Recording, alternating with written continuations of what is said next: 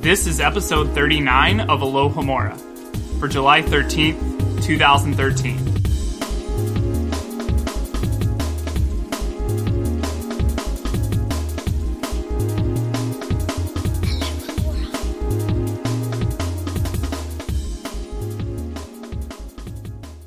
Hey everyone, welcome to another episode of Alohomora. I'm Caleb Graves.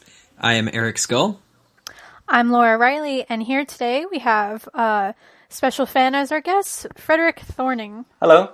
And why don't you tell everyone where you're from? I'm from Denmark.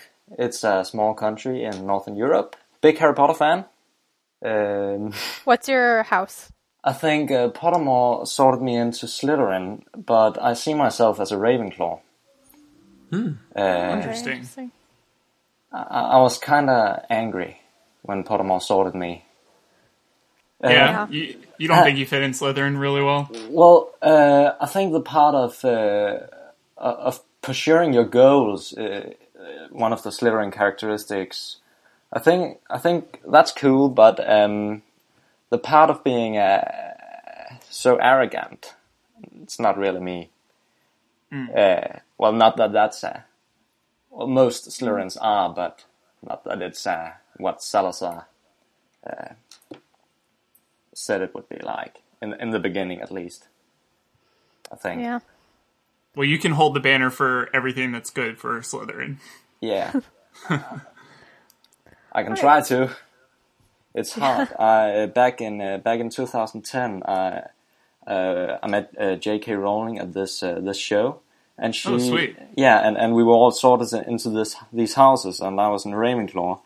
And then the question section came up, and all the Slytherins answered. And she said, "Why is it all the Slytherins who ask the questions? Because they're the evil guys." Yeah, J.K. Rowling has been known, if I can say this, to just crap all over certain houses at certain times and push them into the sections that she later says, "Oh, but they're not all bad." Yeah. So. It's a bit funny to watch her do that. Yeah. All right, so I think we're going to jump right into it. We're going to read some of the comments from our previous week where we just started the first chapter of Goblet of Fire, which I am so super excited about because I love Goblet. So last chapter was chapter 1, The Riddle House, which was different in the sense that it's our first, not the first chapter, but first chapter in a while that we've seen told from a different perspective and starting on a very different ominous note.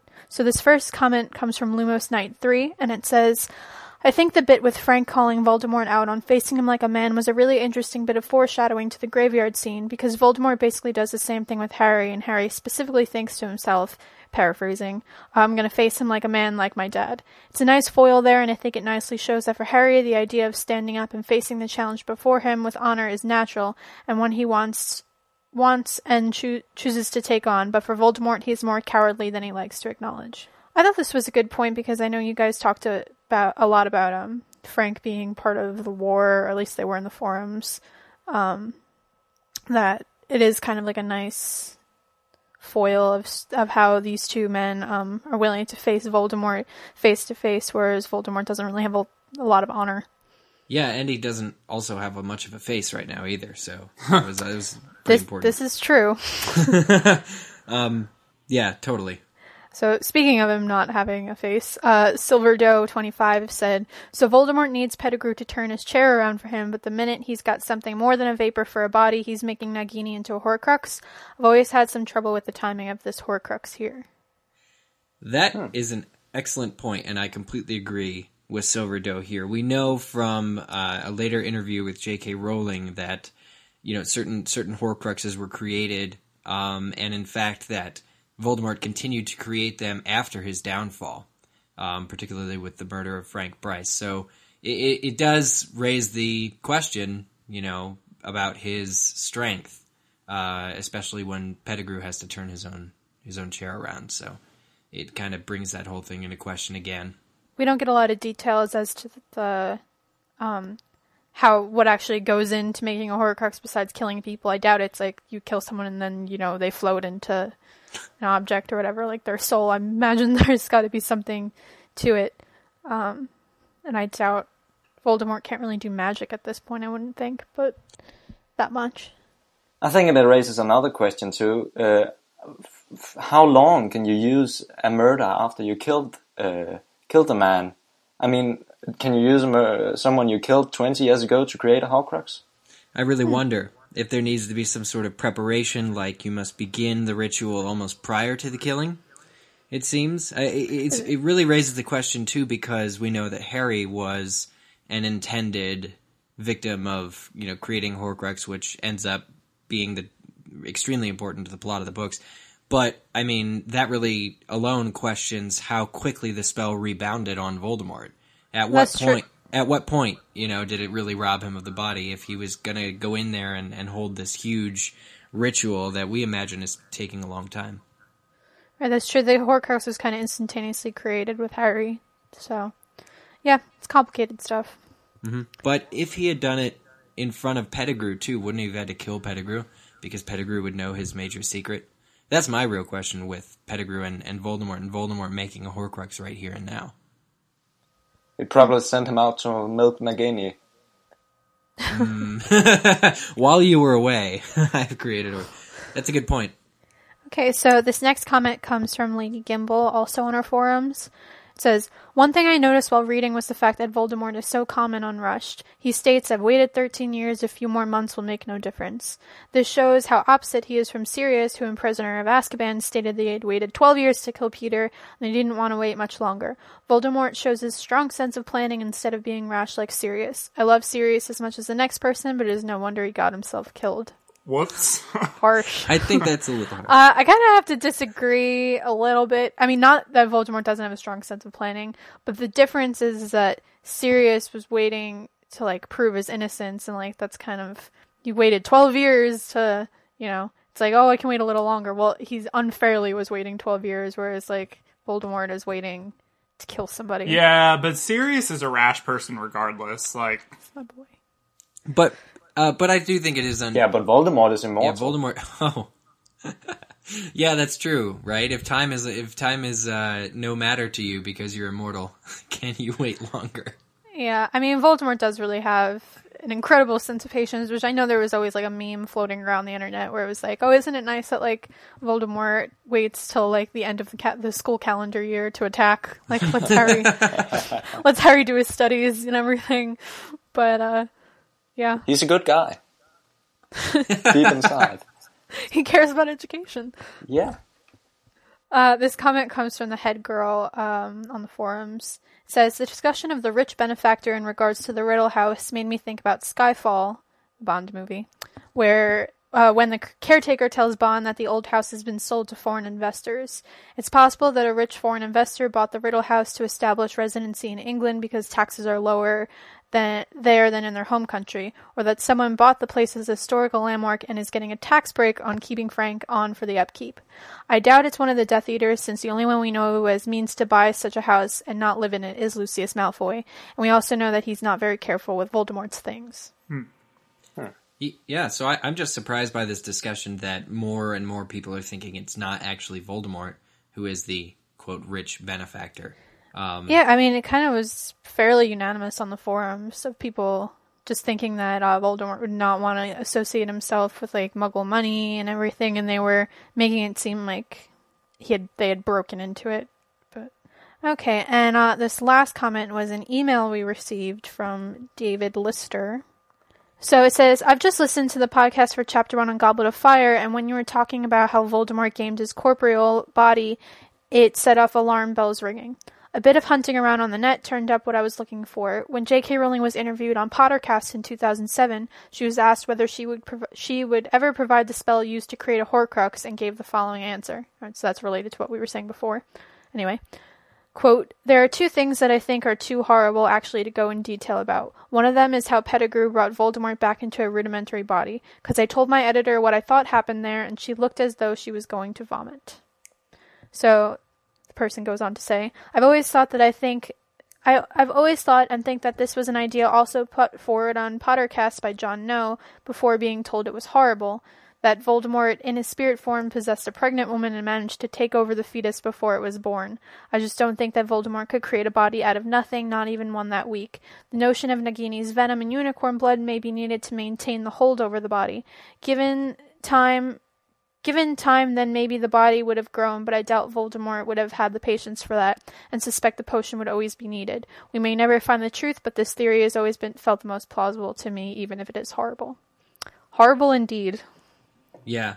I wish I could unthink that. I wish I could unlisten to that email. Right? No, I wanted to include it because it's a very well written email, but yeah, it is. It is. Yeah. I think it's interesting that J.K. Rowling had said that those are the two things. How we were just talking about the spell to create a Horcrux, that process, and this. Definitely dark magic at its darkest. Yeah. Well, we'll probably know in 37 years when the 7th book is released on Pottermore. Yeah, maybe then Joe will have softened and decided to reveal it to everyone so that they can get on with their killing and trying to make Horcruxes of their own. Oh, yeah. That was a joke. So, with no further ado, we'll get into some responses to last week's podcast question of the week. Our question, just to reiterate, was, why is Peter Pettigrew so set on Voldemort not choosing Harry for the spell? Or why suggest that he take another person? Why is Peter questioning Lord Voldemort on the death of Bertha Jorkins? Has his life debt to Harry somehow begun to change his heart, to make him look out for Harry in some way? Has Peter just suddenly developed a conscience? Or has Peter always been this way? So we got a few responses here. First one's from Elder Deb. They say, I do not think the life debt entered into this one tiny bit. Peter was grossed out by the care and feeding of Voldemort. He wanted this routine over and done with ASAP. Dragging out the whole process all year throughout the tournament was the last thing Pettigrew wanted. His arguments were purely selfish. I happen to agree with this. Mm-hmm. Yeah. It's pretty clear that Peter's like, hands off, don't want to deal with this filth. Hands off. Okay, next comment comes from Jess Fudd. They say, I think Peter's main concern is his own safety. I think he's more concerned with getting the most protection in the quickest way. I don't think he cares about Harry one way or other at this point. I think he's afraid that Sirius and Lupin, who are both smarter and stronger than he is, are after him. Also, I think Peter probably has about as much faith in himself as we do. He doesn't trust himself not to screw up and accidentally fail at taking care of Lord Voldemort. I think Peter's desire just to grab the nearest wizard off the street is about his desire for immediate protection and relief from responsibility, and not at all about Harry. As for the questions about Bertha Jorkins, again, I think he's just trying to stay as far under the radar as possible, and hoping he can convince Voldemort to keep at a low profile as well. He is a fear-based rat/man, and he acts as such. Yeah, I mean, it definitely makes sense that, I mean, he wants to stay under the radar. Like, he knows now that he's pretty deep in the thick of things, so. Definitely. Third comment comes from Claire Whitehead. This is an abridged comment, seeing as how we received many, many responses, and they were all very in-depth. Sirius says that Peter was most concerned about being protected by the biggest kids on the playground. At Hogwarts, these protectors were most clearly James and Sirius, who carried influence, charm, and a fair bit of knowledge, all of which was helpful to Peter during school. However, once the Marauders have left Hogwarts, they are no longer the biggest fish in the pond, and Peter turns to someone else who has more influence, Voldemort. Now, as to Peter's current situation in Goblet of Fire, he has now returned to be under the protection of the wizard who, despite his absence, is still intensely feared by the magical community. However, from Peter's standpoint, things are looking grim. There is an extremely elaborate plan to lay hands on and kill Harry Potter that would require massive amounts of luck to carry out. Peter is seeing all of the ways that this plan can be thwarted, and along with the loss of the plan, the loss of his protection. Peter then thinks about how to still get to the end without using Harry as the chosen means to that end. This is obviously much less risky, and would probably guarantee that Peter had protection. Compassion for others has never been higher on his priority list than saving his own skin. At first opportunity to join a bigger, badder group, he does. All of these doubts that Peter's voicing are to ensure Peter's protection, not Harry's. So this is really, this is a really well thought out possibility. My only stipulation is Peter this smart to think that far ahead? we've discussed this a lot, particularly like back in Prisoner of Azkaban, of overestimating or underestimating Peter and his own like abilities. And I've always been leaning on the side of what Caleb just said of not thinking he's actually that smart about things. Well, this comment doesn't really say he's smart at all. He's just reacting to protect himself.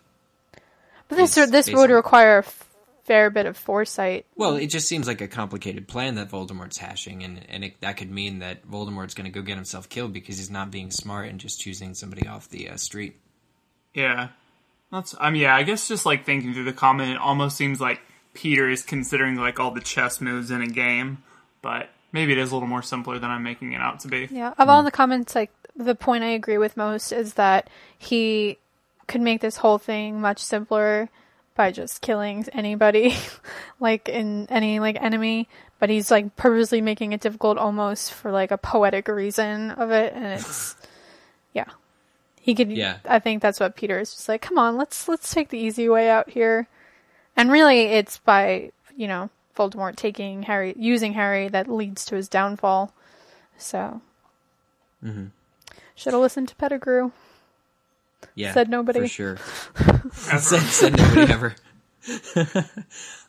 These comments have been sourced from our website, and they do not even make up 25% of all the comments that we got on the website. So I want to point everybody who's looking for a good discussion or to continue this discussion to the Alhambra website, where we have a special topic post for podcast question of the week every week. And further discussion can be had on the forums. All right, so guys, if you head over to the Alohomora website, which has just been redesigned, make sure you check out the wonderful new design of the site. You can now purchase the Harry Potter ebooks and audiobooks directly on that website. And now you can get 10% off if you purchase the entire series, which of course you would want to do.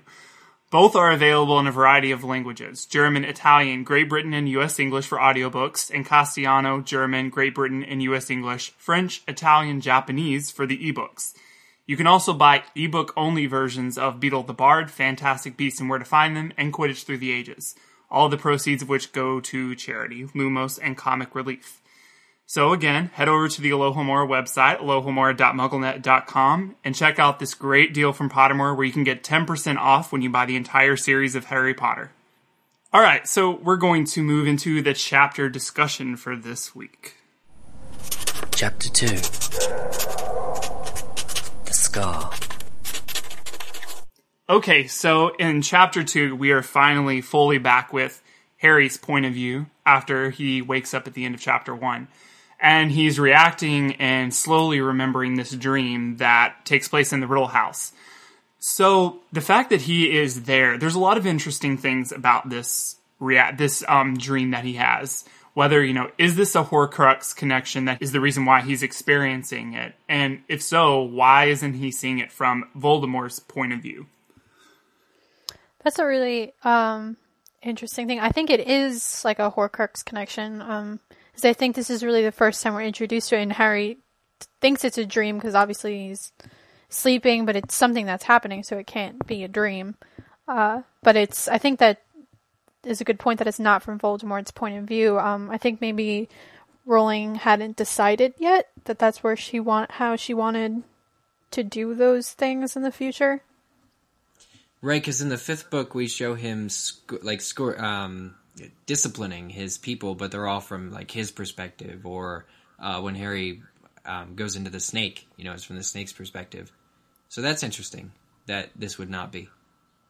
I mean, but yeah, because we're seeing it from Frank Bryce's perspective. Or it's not actually, though. It's not from anyone's perspective. It's just he's like in the scene observing. It's weird because it is said that Harry sees what's in the chair, but also that there was an old man there and somebody, like two people. He identifies all the parties, even Nagini. If you look at chapter 13, I think it is, in this book, the dream he has in the divination class, he sees it from the perspective of an owl, which I think is... it's the owl that delivers the message of Barty Crouch being dead. Oh, you're talking about... in this book. Oh, that's I forgot about in Goblet of Fire, in chapter 13, I think it is. And he flies through the window and delivers the letter to Voldemort. That owl is like the lost Horcrux. So maybe before Rowling had decided from Order of the Phoenix on that it would be from Voldemort's point of view, maybe she was just playing with the idea of having like this third person kind of omniscient guy, like in the same way, almost like of how they drop into the Pensieve and look at everything. Maybe it was something like that, where is this kind of an unnamed source that's seeing everything, and then this owl. Yeah. Darn, Frederick, that's a good point with the owl, because otherwise I was going to suggest that perhaps Voldemort's soul isn't completely rooted in this body yet, and so it's kind of got like an out-of-body kind of vibe to it that would allow Harry to see things from a position other than inside Voldemort's body, because his body isn't completely developed yet. But I don't know how to answer about the owl. I also think in Deathly Hallows, he does not only see the things from Voldemort's perspective, but he also sees what he's thinking about. Especially when Voldemort constantly thinks about Grindelwald. He constantly sees Grindelwald's face when he tries to slip into Voldemort's mind. Yeah, I think what Eric, you sort of said this of the reason perhaps why this is the first time we're seeing Harry have these connections mentally is because Voldemort's got like a sort of body-ish thing going on, but then it becomes, once Voldemort like comes into a full-bodied being, you know, then we get the insight into his mind and everything like that. Yeah, I found it interesting that the dreams, or the scar hurting, which is also tied into Harry's dream that he's just had, he's not sure if the pain of his scar is in fact what woke him.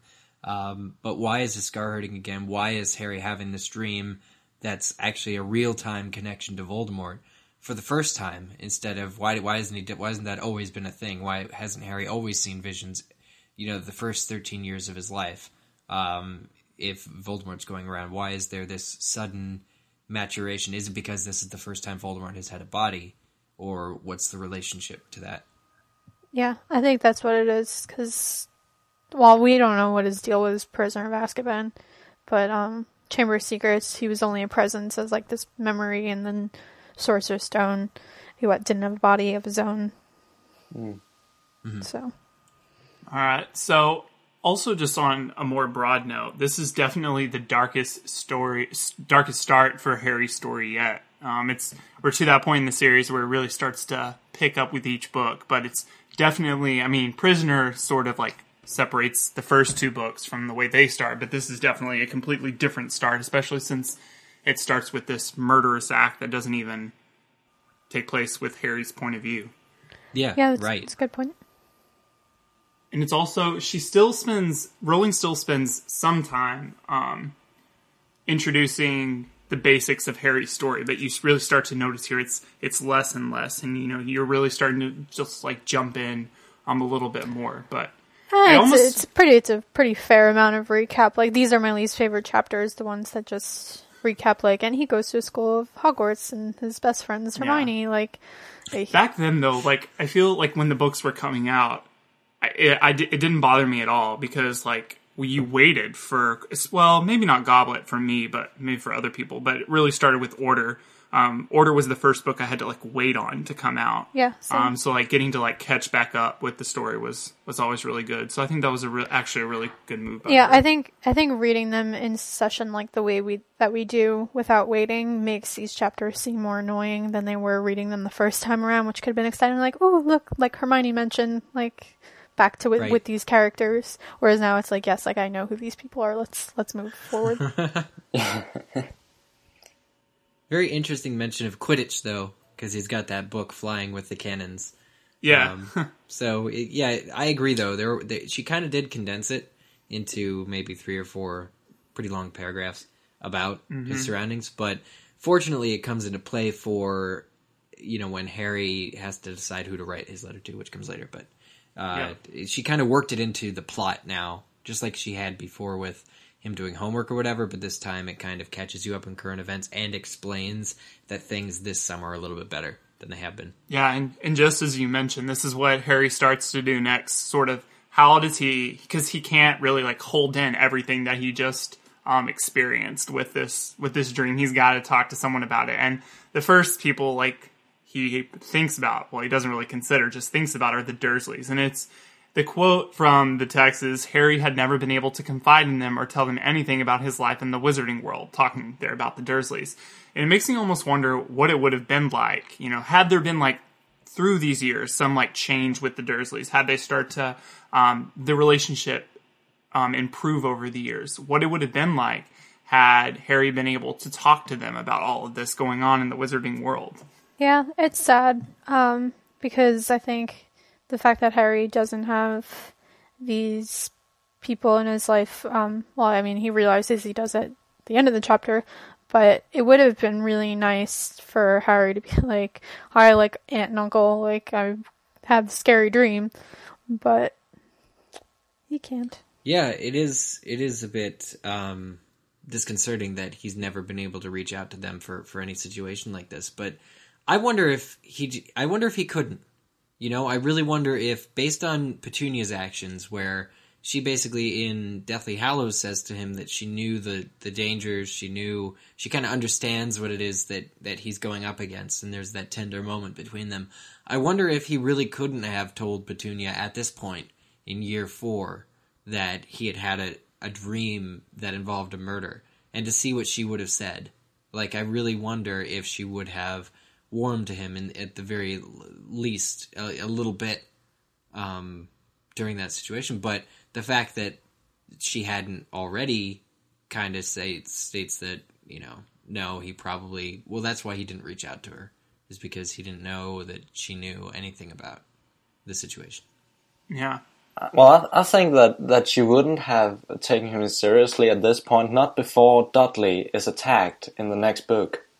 I think that changes her. Oh, that's a good point. Yeah, I think she wouldn't have believed that it would have been possible for him to come back. I don't think she'd have understood that magic. It would have just been no, he's gone. He killed my sister, and now he's gone as a result. Not until it hurts her little Didikins. Yeah, because she knows what we know later. She knows what Dementors are, and that's what gets Dudley. So that's when it becomes much more real for her, like you said. Good point. Yeah. So after he quickly shoves off the possibility of talking to the Dursleys about it, Harry slightly considers what would happen if he told Hermione and Ron about, now more it's about his scar hurting and not just the dream, because kind of glanced over that, but he wakes up and his scar is obviously hurting, which hasn't happened since he was very much near Voldemort. But he writes off even the possibility of telling Hermione and Ron.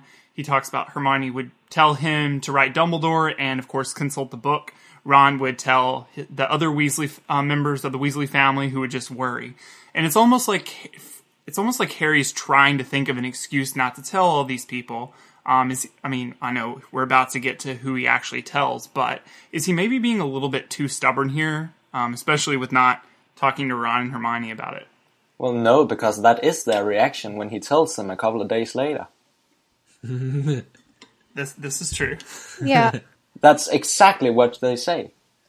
I think not telling Dumbledore was a mistake, but I think, Ron and Hermione, they're still 14. They have absolutely no knowledge of these cursed scars and everything, or the importance of it. They would have these reactions, like Frederick said they do. I think it's interesting that his quotes in his head that he makes up are almost like caricatures of their personalities, but yeah. It's seeing them, get paid off. I think, unfortunately, again, this is Harry without the relationships he's going to have in 2-3 years, where he can tell Dumbledore anything. He's got that secret where Dumbledore tells him he can confide with Hermione and Ron if he wants to, but Harry could just reach out to Dumbledore and be like, hey, this happened, and Dumbledore would be more the better for it, and he'd be able to plan better. But, basically, Book 5 is a crash course in that, Dumbledore basically making a decision that the connection between them is too strong to just completely ignore Harry the entire year. It's really tough and really rough, but Harry at this point can't reach out to Dumbledore because he doesn't yet quite... Dumbledore's never been that warm to him. He's always been warm, but never been okay, if you ever have a problem with Lord Voldemort, you can talk to me. So it's just true. one of the other ways that like Voldemort has failed young Harry, I think, right now at this point. If that may be too harsh, but I think in general it should be known that it's in everybody's best interest in the whole Wizarding world if Dumbledore knows exactly what's going on with Harry. So I think Dumbledore should have been a little closer, a little bit more approachable, even in the summer months for this sort of an issue. Yeah. But seeing as how it's a one-time occurrence, of course, Harry's able to write it off, make it like it's not as important as it is. Yep. And a funny scene comes up as Harry sort of thinks more about the possibility of Dumbledore finding out if he was to ride Dumbledore. As Harry pictures Dumbledore stretched out on a beach, quote, rubbing suntan lotion onto his long, crooked nose, which is just really funny. What do you guys think Dumbledore is actually doing in his summer right now? Like, is he already working on his Horcrux hunt, or is that totally not in his mind yet? If he's not on the hunt, I would say he's more than likely researching or trying to like follow up on leads. Well, I don't think he's on the hunt because he's not convinced that Voldemort made Horcruxes until the end of this year, where Harry tells him what Voldemort said at the graveyard. Mm-hmm. But I think it's an interesting question. Where does Dumbledore live? Mm-hmm. I always assumed Hogwarts. Yeah, I feel like he lives there. That would be pretty lonely during Yeah, but the I mean, summer. so do a lot of the teachers. McGonagall does. Do Our they? homegirl. No, wasn't that on Pottermore that she doesn't? Yeah. Wait, no, she does. I'm pretty confident she does. I remember her having, I don't know. I'm gonna look it up. McGonagall and Dumbledore have movie night. They have to undo a lot of magic to get the projectors to work. Let's see. Packed her things after Elphinstone's funeral and returned to her sparse stone-floored bedroom in Hogwarts Castle, accessible through a blah, blah, blah, blah, blah. Always a very brave and private person, she pulled all her energies into her work, and few people except, perhaps, Albus Dumbledore ever realized how much she suffered. So yeah, it doesn't say anything otherwise, so I'm pretty confident she stays at Hogwarts. Oh, alright. Bummer. She's good, though. She's alright. She's got it. So Harry finally realizes that the perfect person he needs to talk to about is his newly discovered godfather, who's roaming the world wherever he might be. And he talks about how he's still using the hollow threat of a dangerous murderer for a godfather on the Dursleys so that they leave him alone. And that's also the reason why he still has all of his magical stuff up in his room instead of locked away. Do we think that, like, stepping away for a little bit, that our protagonist abuses this too much? Is this lie a little bit too cruel on the Dursleys? Even for the Dursleys, is this too much? Well, imagine what they did to Harry the last 14 years. True, but man, what does that say about Harry if he's using it just as a way to get back? He needs to get back? I don't know. I think he sees it as a necessity to be able to do his homework. So. Well, I see it like to my knowledge, didn't outright say, like, I'm going to have my murderer godfather come and murder you. He's kind of just letting them draw their own conclusions, from what I've gathered, of being like, oh yeah, whatever his quote is at the end of Prisoner of Azkaban, where he's like, yeah, like, we like to keep in touch, he's a mass murderer, it's fine. So they're like, and they had already known about Sirius Black from the Muggle news. So, like, I think they can draw their own conclusions, and Harry's just refraining from saying more details. Yeah.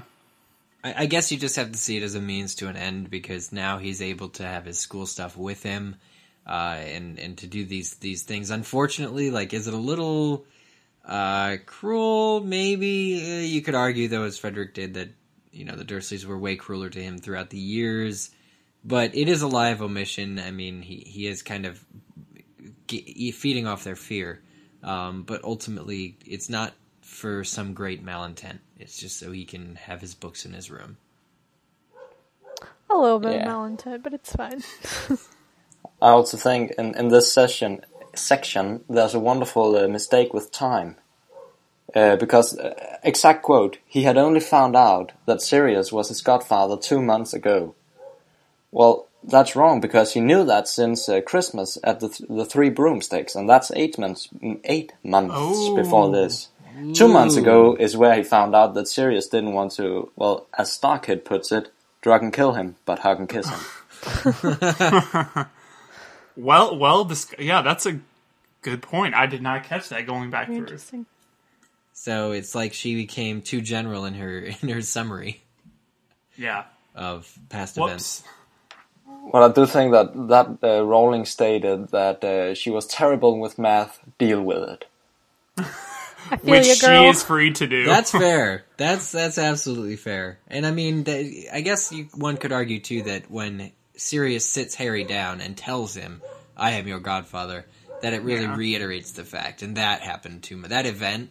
And I assume that's what this whole summary even means, though, is that the event at the Shrieking Shack happened 2 months ago. Yeah.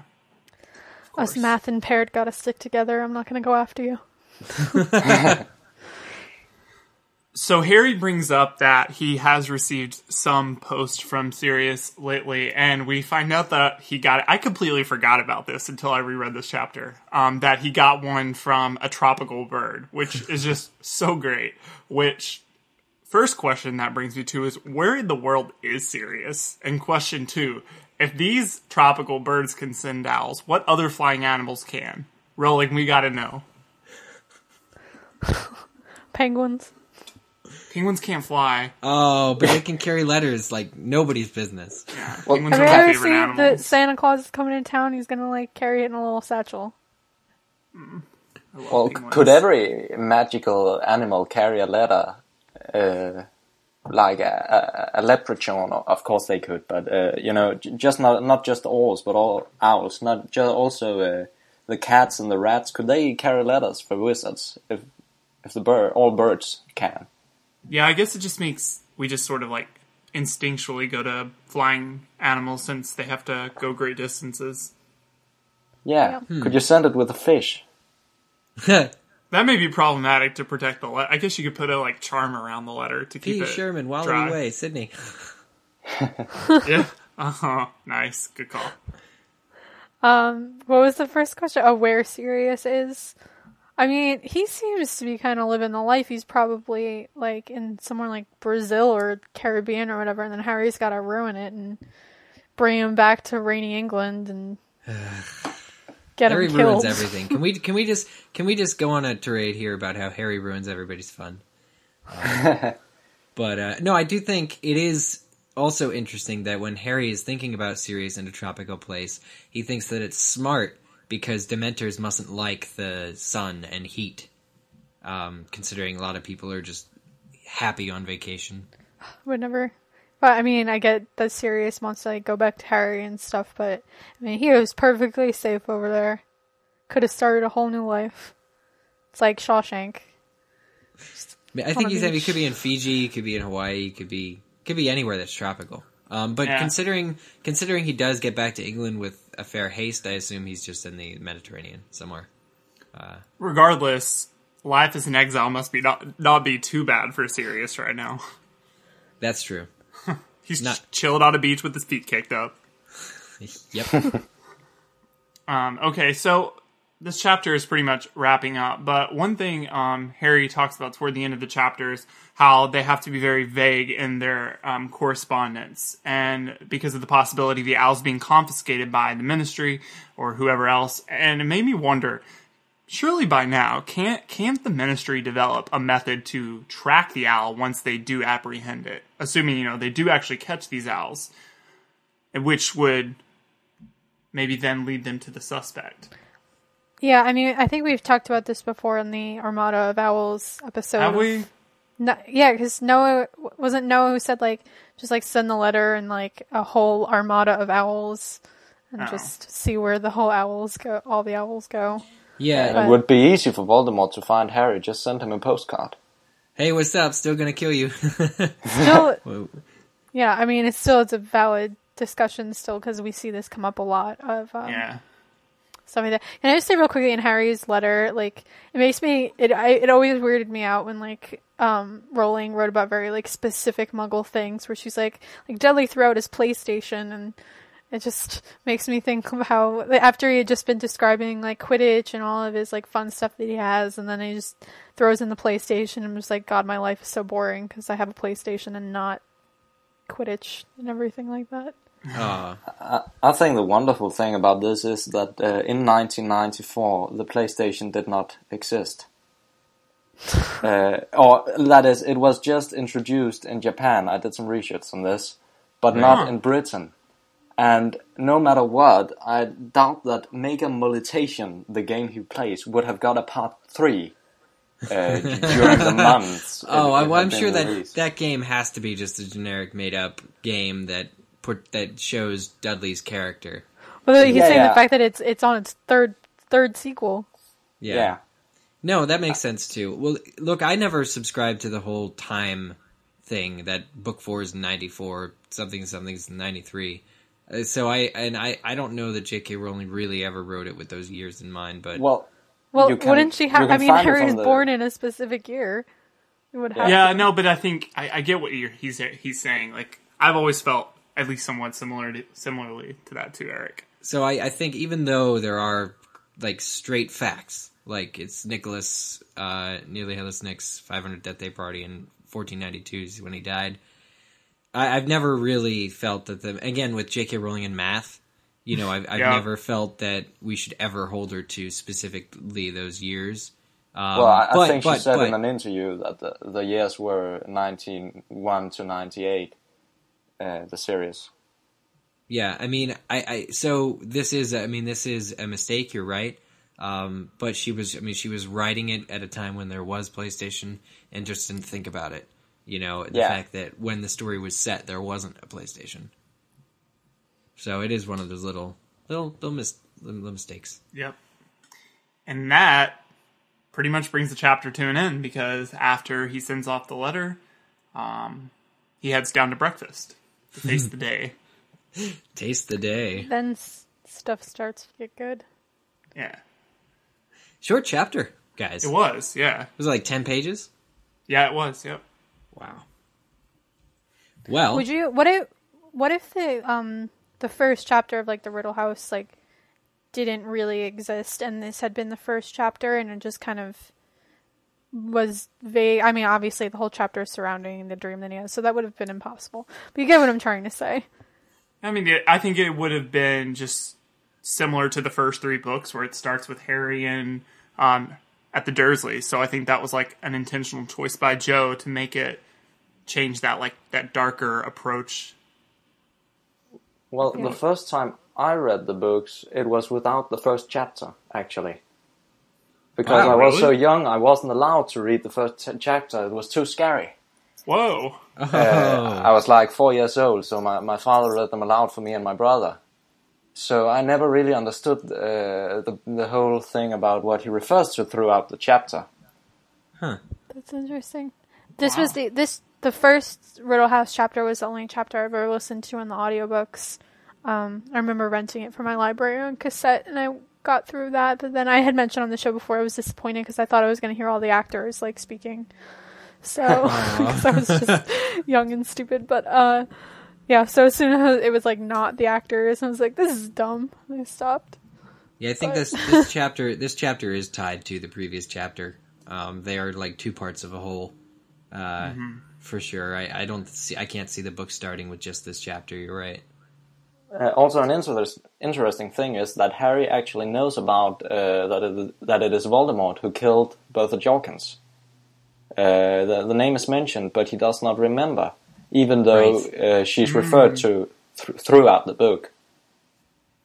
Yeah, it's weird how J.K. Rowling does that, where the name he's like got slight amnesia in all the most important places. Where it's like when I think it's the Ministry officials who bring it up first in front of him. Bertha Jorkins this, Bertha Jorkins that. He's like, oh, that name sounds familiar. But he can't be like, I know that Voldemort murdered her. You should look into your security. He doesn't ever say that because it's like in the back of his mind. It's really fun and upsetting. Well, even though we had a short chapter, I did manage to come up with a podcast question of the week. I know you were all worried that there wouldn't be one. I'm very glad you pulled through on it. Thank you. So my question for this week, and this is a quote from the book, so I'm going to read the quote first. This is when he's deciding on who to write to. Harry kneaded his forehead with his knuckles. What he really wanted, and it felt almost shameful to admit it to himself, was someone like a parent, an adult wizard whose advice he could easily ask without feeling stupid, someone who cared about him, who had experience with dark magic. And then the solution came to him. It was so simple, so obvious, that he couldn't believe it had taken so long. Sirius! My question is, why not Lupin? Why does Harry not write Lupin? Lupin was the defense against the dark arts teacher the previous year, and he clearly cares for Harry. Just like Sirius does, but so does Lupin. And he has just as much claim to care about Harry as Sirius because they were all friends of James. So, I guess I just don't know why Lupin isn't even considered here. And also, my follow-up question, would writing Lupin have produced a better result, or wouldn't writing both of them have helped the most? That is such an excellent question. I am so excited to hear these responses. Yeah, definitely. I have so many things I want to say, but I shall... Yeah, I have a good myself. idea. I have an opinion that sparked, but of course I'll wait. I mean, do you guys just feel like, I do want to probe you guys a little bit, do you feel like it's just because it was family, that he's keeping it with it? Like, when he thinks of parent, he thinks of Godfather instead of random guy? In a way, but I think it exposes something more about Harry's personality and character. I think it says something about writing techniques, because if he had considered Lupin, he would have written to Lupin straight away and not Sirius. Mm-hmm. And he has to come up with Lupin after Sirius, or he has to come up with Sirius and write to him, because that's obviously what Rowling wanted. He wanted that it was written to Sirius, and had he come up with Lupin first, he would, a natural reaction, have written to him first. I don't think she would be able to come up with a reason for not to write to him. So that's interesting. So you think that Lupin's a clear choice here? Yeah. For which I would agree, in a way, because he's the actual Defense Against the Dark Arts teacher from the previous year. And he would probably know more about Skarsgård than even that book that Hermione suggested, in Harry's mind. So yeah, very interesting that Lupin was left out. Do send us your thoughts. We'll be posting the podcast question of the week up on the main page of the Alohomora website. We look forward to hearing your responses. Yeah, totally. So we want to thank Frederick for joining us this week. It was really great to have you. Thanks for coming on board. It was an honor. Thank you so much. Yeah, and to find out how you can be on the show, head over to our website, alohomora.mugglenet.com, or email us at alohomorapodcast@gmail.com. In the meantime, make sure you subscribe to us on iTunes and leave us a review so we can read your thoughts. And if you'd like to contact us in different ways, you can always follow us on Twitter at AlohomoraMN, or Facebook at facebook.com/openthedumbledore. And we didn't have any voicemails this week, but we always check them, so you can call 206-GO-ALBUS, which is 206-462-5287, if you want to hear your voice played on the show. The Alohomora store is a thing. We have tote bags, we have t-shirts. They are designed by us based on moments of the show and meant for you. Please check out the Alohomora store. You will find one that you really, really, really like. I am sure of it. We have new designs too, so... And now with new Dumbledore Hayton designs. Oh my god, I cannot. I really need to buy mine so I can wear it to Leaky in London, because I want to show off my team. Frederick, which Dumbledore would you choose? Well, I think that as the series got darker, I would say that it is a good thing that Dumbledore became a darker person, because the Harris Dumbledore is indeed the one described in book 1 to 2. And the Gambit Dumbledore in book 3 to 7. So even though it has a sad background story, I actually think that the portrayal of Dumbledore in the different movies were as they were described in the books. Except that scene in Goblet of Fire. I would agree 100%. I would say that I really felt when watching the films that Gaiman got it right in movie 6. Not sooner. Not a single second sooner. But in movie 6, I thought was excellent. And then not after that. Like just 6. I mean, Nothing he was surrounding dead, so... Yeah. Ooh, tough. No, but anyway, those shirts are over and available, and you can also get them in tote bags over at the Alohomora store, so check that out via our website. Yes.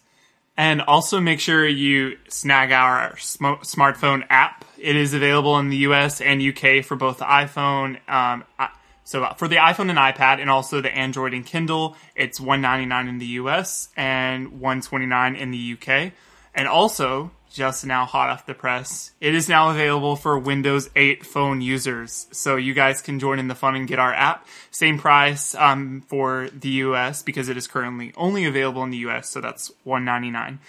And you can get things on our app such as transcripts, bloopers, alternate endings, host vlogs, and much more. You should check out our LeakyCon. Me, Kat, and Caleb recorded a video of us doing a spell off. Oh my if gosh. we can name most spells. It takes a frightening turn. So I can't imagine why. I can't imagine who caused that. be sure to check that out for the hilarity. Definitely. All right, guys. Thanks for joining us for this week's episode. I'm Caleb Graves. I'm Laura Riley. I'm Eric Skull. Thank you for listening to episode 39 of Alohomora. Open the Dumbledore.